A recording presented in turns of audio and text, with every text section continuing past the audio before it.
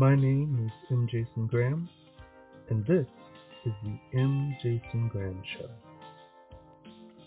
Economic Narrative, The Roads Less Imagined. When I started mapping out the episodes for this season, I had a grand idea. What would it take to build a new city from the ground up?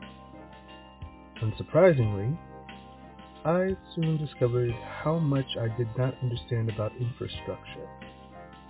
Instead of giving up, I decided to break down the key components, and in doing so, have discovered that our entire system is literally based on one person convincing a group of leaders that an idea will work. Not a plan, mind you, because a plan requires data, and you need an idea before you know what data to look for in order to support the plan. I have to admit, I've had a headache most of this week because I am slowly realizing just how much of my life experience has been influenced by someone else's storytelling. Today, Mr. Mark Young returns. He was the guest on episode 2, the Gentrifying Hope Conversation. I wanted to bring him back to talk about his book, How to Fix the Future Using Cooperative Economics. It is an elegant primer about how our economic system is an economic narrative and how we can think about creating a narrative that works for everyone. As usual, I can be reached by emailing the MJG Show at mjgstorycreation.com. And now, Mr. Mark Young. Mr. Mark Young, welcome back to the podcast. Hey Jason, how you doing? It's good to be back. I am well, and I am excited because we are going to talk about your book. And could you give the complete title of it? The title of the book is How to Fix the Future Using Cooperative Economics. Okay, so then my first question is, how did you come up upon this subject matter? Well, this is a dated story actually. When I was in graduate school, I was studying urban planning, and my minor was economics. And I happened to be in a macroeconomics class, which, if you don't know, macroeconomics is the study of global forces in economics instead of microeconomics, which looks at individual business. And we were talking about how the Fed operates and how it raises interest rates and lowers interest rates and how it controls the economy with its indicators. And we were talking about inflation one day, and the, the, he had us read something out of a book. But the basic premise of the thing we read was is that if the unemployment rate gets too low, the Fed raises the interest rate so that companies will stop hiring or expanding and hiring new people.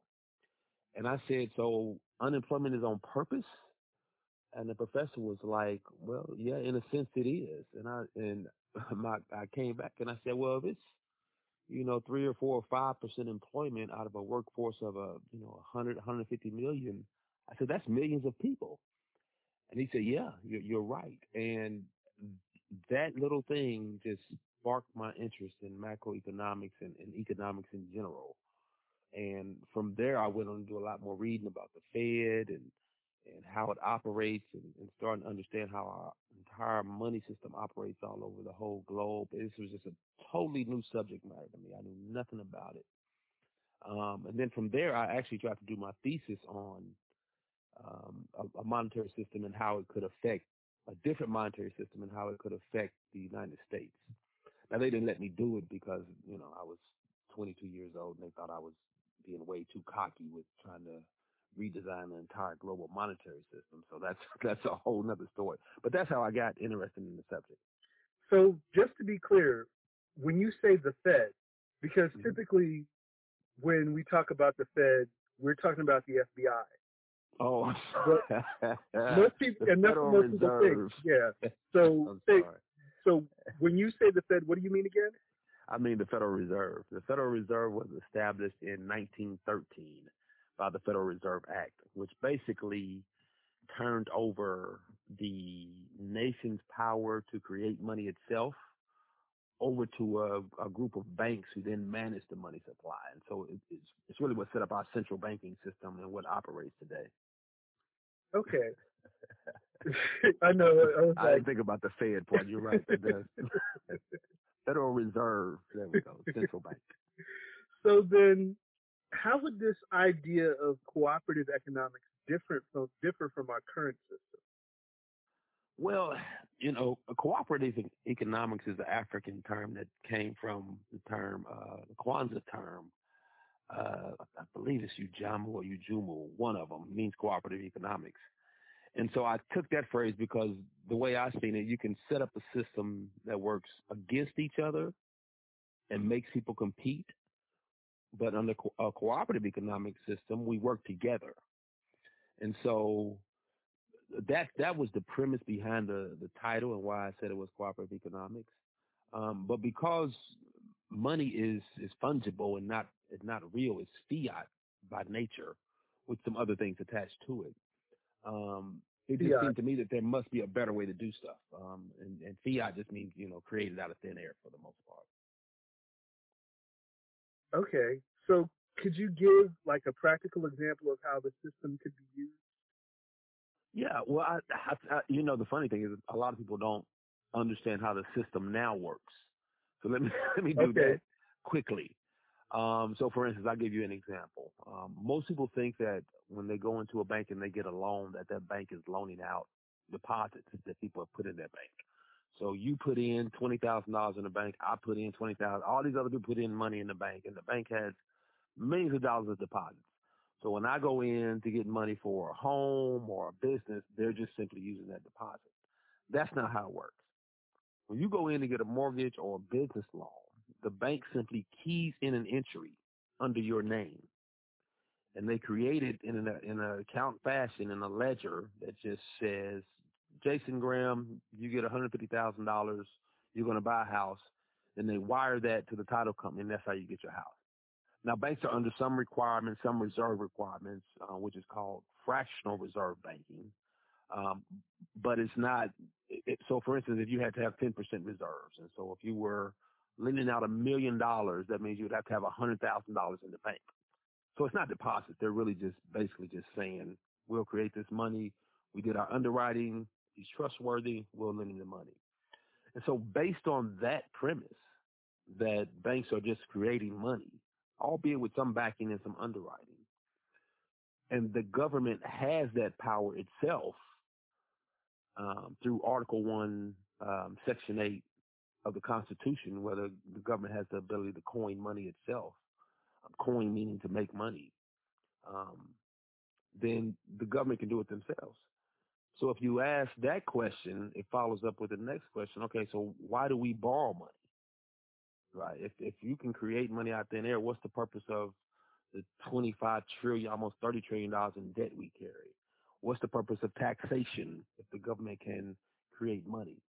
And so what really involves is, and what How to Fix the Future talks about, is just a different system where you utilize the constitutional rights given to any sovereign country for the benefit of that country and for the benefit of its citizens and for the benefit of capitalism, actually, in a lot of ways, instead of using it as a way to create scarcity in money and have banks just run stuff by profit. Because the second premise of the book is that everything that a government does is basically nonprofit, right? If you have a Walmart or Apple, I'm selling a widget and I have a profit on that widget, and that's how my business runs. I have revenues, and then I have expenses, and my revenues are over my expenses, so I make a profit. That's not how the government operates, because everything they do is not profitable. So if I create a highway, if I'm paying Social Security, even if I'm providing for the military, those are not profitable activities. If a city wants a park, they have to tax, because parks aren't profitable. They may charge something for the pool, but trust me, it doesn't pay for it. So the premise behind it of the book really is to look at what could another system look like, and to just to stimulate people's minds into thinking about, this is really the area that can solve so many of society's ills that have to do with money, whether it's poverty, um, uh, hunger, joblessness, um, neighborhood infrastructure, streets, healthcare, all the things that we talk about, climate crisis. All those things can basically be solved with money in some way or another. And so a lot of the things that I think we're looking for as black people, and also as Americans, and also globally in much more underdeveloped countries, Right. is a I way would to say get that thing done. the globally poor. Like this is Yeah. a system that could solve things for the globally poor. Yes. So if you take a country in Africa or in South America or even in Asia, some parts of Asia that are very poor, and have basically been set up to be second class countries, because you have everybody's heard of the World Economic Forum with the G7 and G8, the world's biggest economies. Well, all those other people, it's 190 some countries that's at the UN, and you basically have less than 10 that run everything. And the way they run it is based on the current monetary system. Because right now, money is created as debt. So there is no money that exists in society unless there's debt associated with it. So when a bank gives you money, they're also creating a debt. And then on that debt, you pay your principal back and you also pay your interest back. But that's not the way it has to be. But people are so used to it that they don't question anymore. And the funny thing is, if you read a lot of the stuff about our founding fathers, they hated banks. They questioned this. They even had, if you Googled right now quotes about money, you would see that many of our founders were very much against central banks. They specifically put in the Constitution that the United States had the right to coin its own money, um, and they gave that away in 1913, and it was large arguments over it. But since that point in time, 100 years later, it's kind of lost itself out of the ecosphere where people even discuss it. So economics seems to be, like many things, about storytelling. Hmm. And so right now we use a system that scarcity is the story that we're using to justify the current system of how we're operating. Hmm.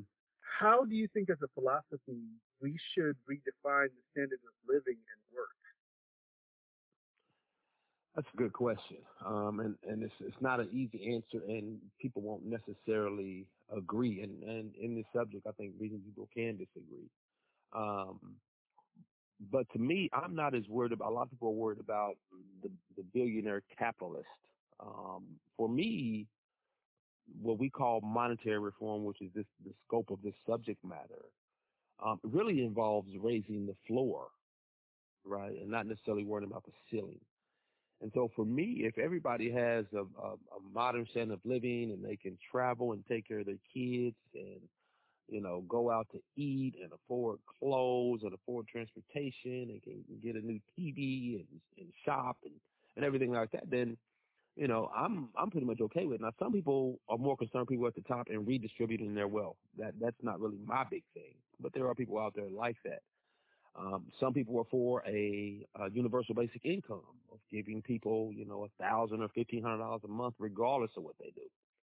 Other people think a UBI is fine, but they think that 100% job guarantee and a living wage is the first step in that. And maybe there's a UBI for people who are getting trained and have to go back to school and still have to worry about taking care of their kids and getting a new education and do some new job, or going to some type of trade school that may be needed in a future industry. So the subject is the question you ask is really wide open. It really just depends on how you view society. I've talked to some people who don't think people should ever have to work, and that they should just get a UBI, and if they want to just sit around and paint, they should be able to sit around and paint and have housing and have a check coming in every month. I'm not there, but there are people in the movement that are there.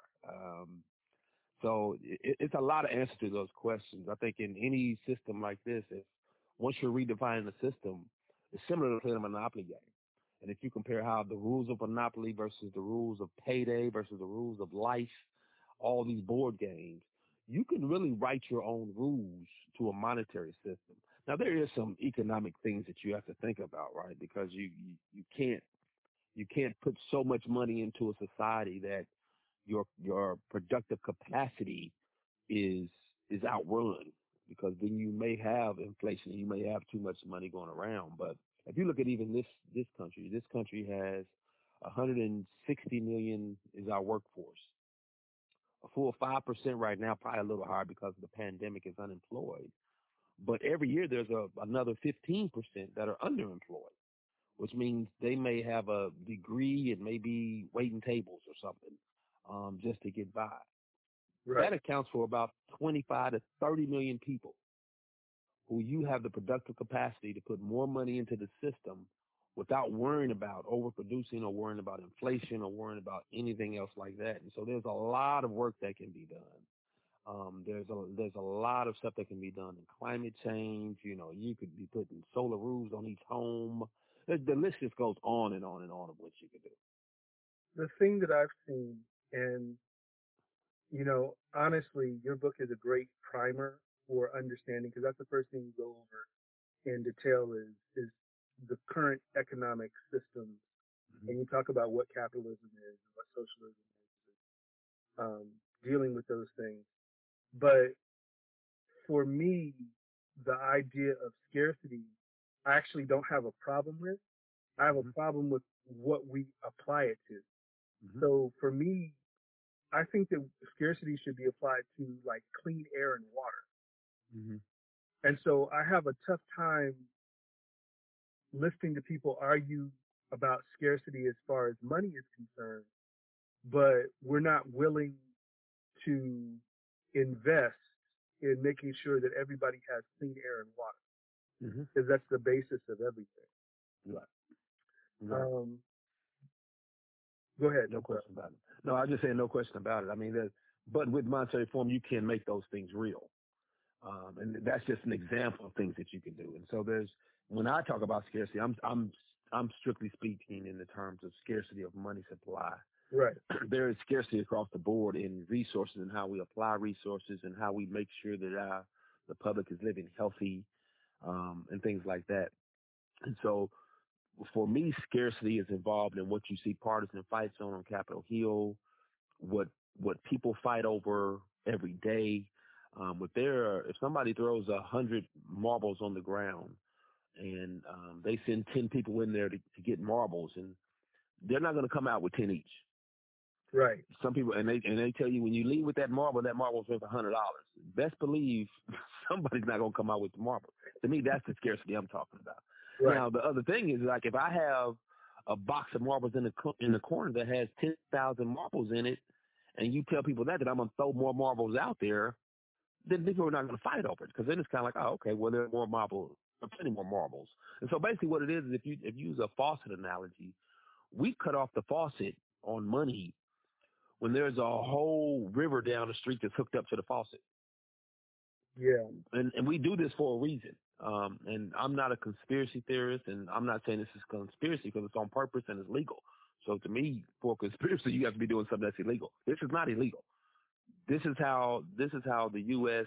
and European countries maintain their hegemony over the world, and how because under this type of system, your income is your revenue. And so if the whole world is based on, if our whole money system is based on debt, there's a reason why the United States can borrow $30 trillion, because we have the largest economy in the world and we have the largest tax base in the world. And so if taxes are your income, then it's just like if you're making, $1 million a year or $500,000 a year, you can pretty much go buy what you want to buy. And the United States is a big economy like that, so it can go borrow money all the time. The problem is when you come to underdeveloped countries and they have a very low tax base and very little economic activity, they can't borrow money because it's a debt system. Now, if we were under a different system, they could just simply create the money they needed, and they could base it on their population, what their productivity needs are, how many schools they need, how many houses they need to build, and they can create the money and fund that in a planned fashion that makes sense. But because they can't, and we're the big guys on the block, I have to now come borrow from you, who has a lot more money than me, to get anything done. And so that's how we maintain control in the world. And so if they do get a loan, guess who that loan came from? It came from the United States or European nation, or it came from the International Monetary Fund. And basically, I don't know if the International Monetary Fund is a global bank that loans money to underdeveloped countries. That money comes from other member nations, larger nations, that put money into that fund for a certain return, right? So they go get money together and loan it to an underdevelopment country and might say, all right, well, you need to give me 8% interest on this. And while I'm giving you this, I see you need a desalinization plant, or you need some industry that produces wood or that helps society in some way, or that gets at your natural resources that you could sell. I just so happen to have a huge company in the U.S. that's looking to expand internationally. So, hey, I'll talk to them. We'll get you set up. We'll get some of your people employed. But guess where all the wealth is going to go? The wealth is going to go right back to the United States. And you'll have some people there who may be making, $1 an hour or something like that. But the country still remain poor because they don't have any ownership in anything. And their tax base really is not increasing that much because they're paying slave wages for the most part. So the monetary system is how the whole global order is maintained. Right. And changing that monetary system to what we call a sovereign monetary system, where each nation gets to decide how much money it needs, actually frees these countries up. Even when you hear about, if you've heard about, Zimbabwe was printing money, and Venezuela was printing money, and they had all this hyperinflation. They'll talk about Germany after World War I and the Weimar inflation crisis. All these things happen, but they didn't happen because they were printing money. They happened because when you go outside of this system, the United States and other European countries will put sanctions on you, and then you can't sell any products. That's why they have hyperinflation, because now they have products they can't sell. People can't buy anything. And so there's a strict code that people want you to stay under and not go outside this monetary system. Actually, in the Netherlands over the past year, they actually had a vote in their parliament to change to a sovereign monetary system. Now, it was defeated because all the people in the opposition basically said the economy would collapse. And they're right in a sense, because they would have gotten international sanctions put on them for going outside the rules of the monetary system. There's also the idea that when countries sign on to receive the money, there's also a disinvestment in things like education. Mm-hmm. Like, one of the things that they say is that you can't spend money on any infrastructure that we can't control. Right. Right. Because education is not going to get them their money back. Right. They want you to spend stuff on profit. Like, hey, we can help you mine these natural resources. Now, do you want a loan to mine these natural resources? Because we know we can make money after that. Building a school is like, all right, just people getting educated. That's not important to the people with the money. So, yeah, you're right. Speaking of that, the second issue, along with scarcity, is greed. Mm-hmm. So how should we handle companies that attempt to kill competition and innovation by controlling the markets? Well, I mean, for me, I think one of the main problems now is that we don't enforce our antitrust laws, right? And so you can go back to the writings of Karl Marx and the Communist Manifesto that kind of shows the natural path of laissez-faire capitalism. But we already know laissez-faire capitalism won't work. That's why we have regulations. That's why we have antitrust laws. It's just that we don't enforce them anymore. And so I don't want to, because greed is one of those words that, am I greedy if I make $50,000 a year and I want to make $100,000 a year? The line for greed is a blurry one. If I happen to invent a widget that 1 billion people love and they're willing to pay me $10 a widget and I get all that money, am I greedy? Well, not necessarily. And so greed does exist. I think greed, when it comes to the form of where you can hurt people, forget it, or it doesn't benefit society in some type of role. then I think that's the greed that has to be regulated out. And I think for the most part, it's regulated in most industries. But once you guys start getting into globalism and all these huge world markets, it gets very, very hazy on what people are allowed to do, right? Because if and this more is microeconomics. If I have a company here that makes I don't know something, let's say fans. I make fans, and I have very strict regulations in the United States on how I make those fans, and the regulations are so strict, and I have to do all this testing that it actually pushes the cost of my fan up by $5. Then let's say a company in China makes fans, and they don't have any regulations. Now half the fans may burn up or whatever, but they can sell them for $5 less than I can. They're going to get that market share because people like cheap prices. And so, in short, I think regulation is good. I think there has to be more regulation. I think there has to be more international regulation.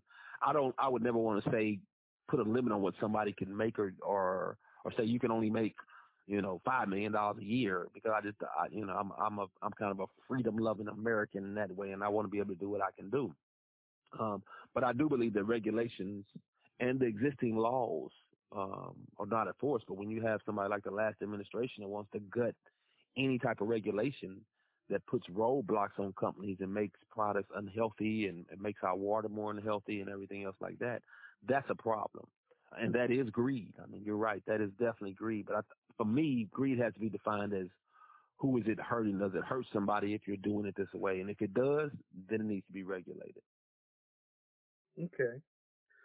So how? So let's say the government, with your fiat system, the government makes its own money, and it decides to invest in a new innovation that maybe, like for instance, Alphabet, which is the parent company to Google, Mm-hmm. they came up with a motor that ran on hydrocarbons, I think it was, Mm-hmm. and it actually put negative. It gave a negative carbon footprint, but Mm-hmm. the issue was, in order to run it, it cost $15 a gallon. Mm-hmm. So they weren't able to make it profitable. So let's say the government decided, hey, this is a technology that we need to invest in because it's something that can help reverse the carbon footprint. Mm-hmm. Um, and let's say they find a way of making it profitable. Mm-hmm. Um, how would your system handle something switching from a government investment to a for-profit business? Well, if you talk about my system specifically, I may have a different answer. I think the answer is wide open as far as what works. The other thing you have to realize is that in any type of system like this, you have to be cognizant of international pressures, right? And so I think the first thing you'd have to decide, do you want your government in private business? Or is there a separation between for-profit businesses and not-for-profit things that the government does and takes care of? For me, if the government has a significant investment in it, and let's say you need the government to help bring down the cost from $15 a gallon to something reasonable like, $3 or $4 a gallon, then in my mind, the government owns that portion of it, and they make money off of it, and they can turn that back into society. For me, I don't think the government should invest in private business and just hand that over to a private person. I think Okay. I think you have to make a decision and say, look, if this is going to be a public business, then it's a public business. If this is a public utility, it's a public utility. If it's a private business, good luck on your own. Go raise money. Go figure it out for yourself. To me, that's fair, because when I think of these things, I think of them in the context, okay, well, what is China going to do to help its businesses? And is China going to help its businesses get an unfair market share? Because we still have to think about all these markets and how they work together. And right now, one of the reasons that people get so upset with China and says they're doing currency manipulation is because they actually do fund their business, because China is like a 30% owner in most of the industries in this country. That's right. So you can imagine that if your government owns 30% of your country or your company, and they say, hey, keep the wages low so we can get more market share, it can be a very unfair business practice to a country like the United States that doesn't do that. Now, we'll do it through tax breaks and things like that. And so we'll try to help them on the back end. But to me, I think there needs to be a clear separation between what government is and what businesses is. Because I don't believe myself that governments should compete with each other. I think businesses should compete with each other. Government should be concerned with taking care of the citizens, making sure they have a good standard of living, and managing the economy so that you don't have inflation and that everybody's needs are taken care of. I think government should be in a different space. I don't believe government should compete with each other. I mean, we're all on this human planet. And so let a business compete. Let people choose between Walmart and Meijer. Let's not have, Russia and China and the United States arguing about which government. I think at some point in time, the money system has pushed that narrative, and the money system can be used to get away from that narrative also. Okay. So if people want to know more about cooperative economics, where should they go? Well, I wouldn't call it cooperative economics because that's the word I used in my book. Okay. And I used that because at the time, the internet was not, when I first started writing this book and I first started coming up with the concepts, the internet was not, you didn't have Google, so you couldn't search on other people and stuff like that. But right now it's called monetary reform. And so you can Google monetary reform for one if you just want to see a bunch of stuff on it. Or you could visit, myself and my colleagues set up a organization. It's a nonprofit organization called Monetary Alliance, so Alliance for Just Money. The website is www.monetaryalliance.org. On there you will find so much information, so many resources, so many papers on it. And I know people, if they hear me talking, they're like, oh, that dude's crazy. He don't know what he's talking about. Trust me, there are plenty of economics that have written on this. There are plenty of scholars that have talked about it. There was even actually what was called the 1930s plan during the Great Depression, what proposes the same thing I'm talking about, and that the government needs to take back its power to create money. One interesting tidbit when I was talking about the Federal Reserve, not the Fed, when it was created in 1913, guess what they created right alongside it, because they knew that once they gave that creation power to the Federal Reserve, we were moving to a debt-based system. And so guess when the federal income tax was created? 1913. Because anytime you have debt, you have to show income, right? And so if I'm going to start borrowing money, well, where are you going to pay it back from? Well, I got all these people's income taxes that I can use to pay back your money, and I can raise and lower income taxes as needed. Boom, and then we're good to go. Let's sign the deal. So it's just very curious that income taxes come along the same time as the Federal Reserve. It's not curious. I mean, obviously it's on purpose. Right. Because you have to have income to go get debt. If you go to a bank right now and say, I want to buy a house, they're going to say, where you work at, where you get your money from. So it's the same thing, same principle, just much larger scale. But yeah, you can check out our website. Like I said, www.monetaryalliance.org. We always have stuff going on. We have what these things are called coffee houses. We have them once a month where we'll send out notification and we talk about specific subjects coming that are about monetary reform. We just published a monetary reform anthology, which is a bunch of different articles by various authors that we published in Spanish because we wanted to really tackle into the large Spanish-speaking community. And so we published that probably about 4 or 5 months ago. We're starting to do a lot more Facebook advertising, Instagram advertising. So if you're curious about the subject matter, which I would encourage everyone to be, don't be scared of economics. Don't be scared of the words. Ask questions and just understand that if you're out here marching for stuff and you're out here asking for health care and you are asking for free college and you're out here wondering about what's going to happen to the Social Security system and everything else is going on in our underserved neighborhoods and why people don't have jobs and African Americans that need job training, or if you're even concerned about, the global health and the environment, all this is in monetary reform. The solutions to all of that is in monetary reform. Okay, so I'll ask you, the last question that I'm asking every guest this season. So do you have 3 more book suggestions? I do. One I would suggest is actually a book by one of my colleagues. His name is Mark Pash, and he lives in Los Angeles. And he wrote a book a few years ago called Creating a 21st Century Win-Win Economy. And so his book is very optimistic, kind of like, mine's How to Fix the Future. His is Create the 21st Century Win-Win Economy. And he has, just like I have a system laid out, he has a different one laid out. But he has some great ideas. He doesn't talk in complex terms. It's written for people who, didn't study economics in school and are not interested in quantitative easing and money supply and M2 and M3 and all these other little goofy terms that they use to keep people away from the subject matter. I would suggest that if you're interested in monetary reform as a subject matter. The other one I got, and I only got one more, and this was just this is just a comedy relief book. And I don't know if you're familiar with Paul Beatty and his book, The Sellout. No, I'm not. It's hilarious. It's not a factual book, but you don't find too many. At least I don't find too many well written comedies. And I would have thought that this would have been a movie by now. But he writes about this little boy whose father has grown up, and his father is a psychologist, and they grew up in a small town outside on the outskirts of Los Angeles. And it's really just about his daily life growing up and the intricacies. And then at some point in the future, he tries to restart slavery in this small town. And it's a black guy, but it's a hilarious book. And if anybody's looking for some comic relief, I would definitely, if you don't feel like reading, I would definitely suggest the audio book, because it's a great and very, very funny book. Okay. So those are the two I got for you today.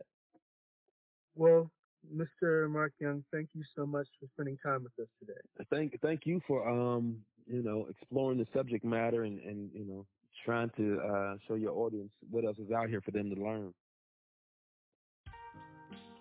I want to thank Mr. Young for the time he spent with us today. His book, How to Fix the Future Using Cooperative Economics, is available in print and on audio. We've talked a lot about contracts this season, and that's really it. As human beings, we agree to live together in peace. The contracts, whether a handshake or a signed document, signify a commitment to building relationships that allow all parties to thrive. However, if all parties are not thriving, then wouldn't that be just cause to renegotiate the contract? And isn't the refusal to renegotiate a bad contract grounds to terminate said contract? For more information on how to fix the future using cooperative economics and the Monetary Alliance, go to www.mjgstorycreation.com and click the MJG Show button. If you have enjoyed this episode, share it. And don't forget to like, favorite, or subscribe. Until next time, take care of each other. The M. Jason Graham Show is written and produced by M. Jason Graham. The theme was composed by Travis the Artist. This has been the M. Jason Graham Show. I'm M. Jason Graham.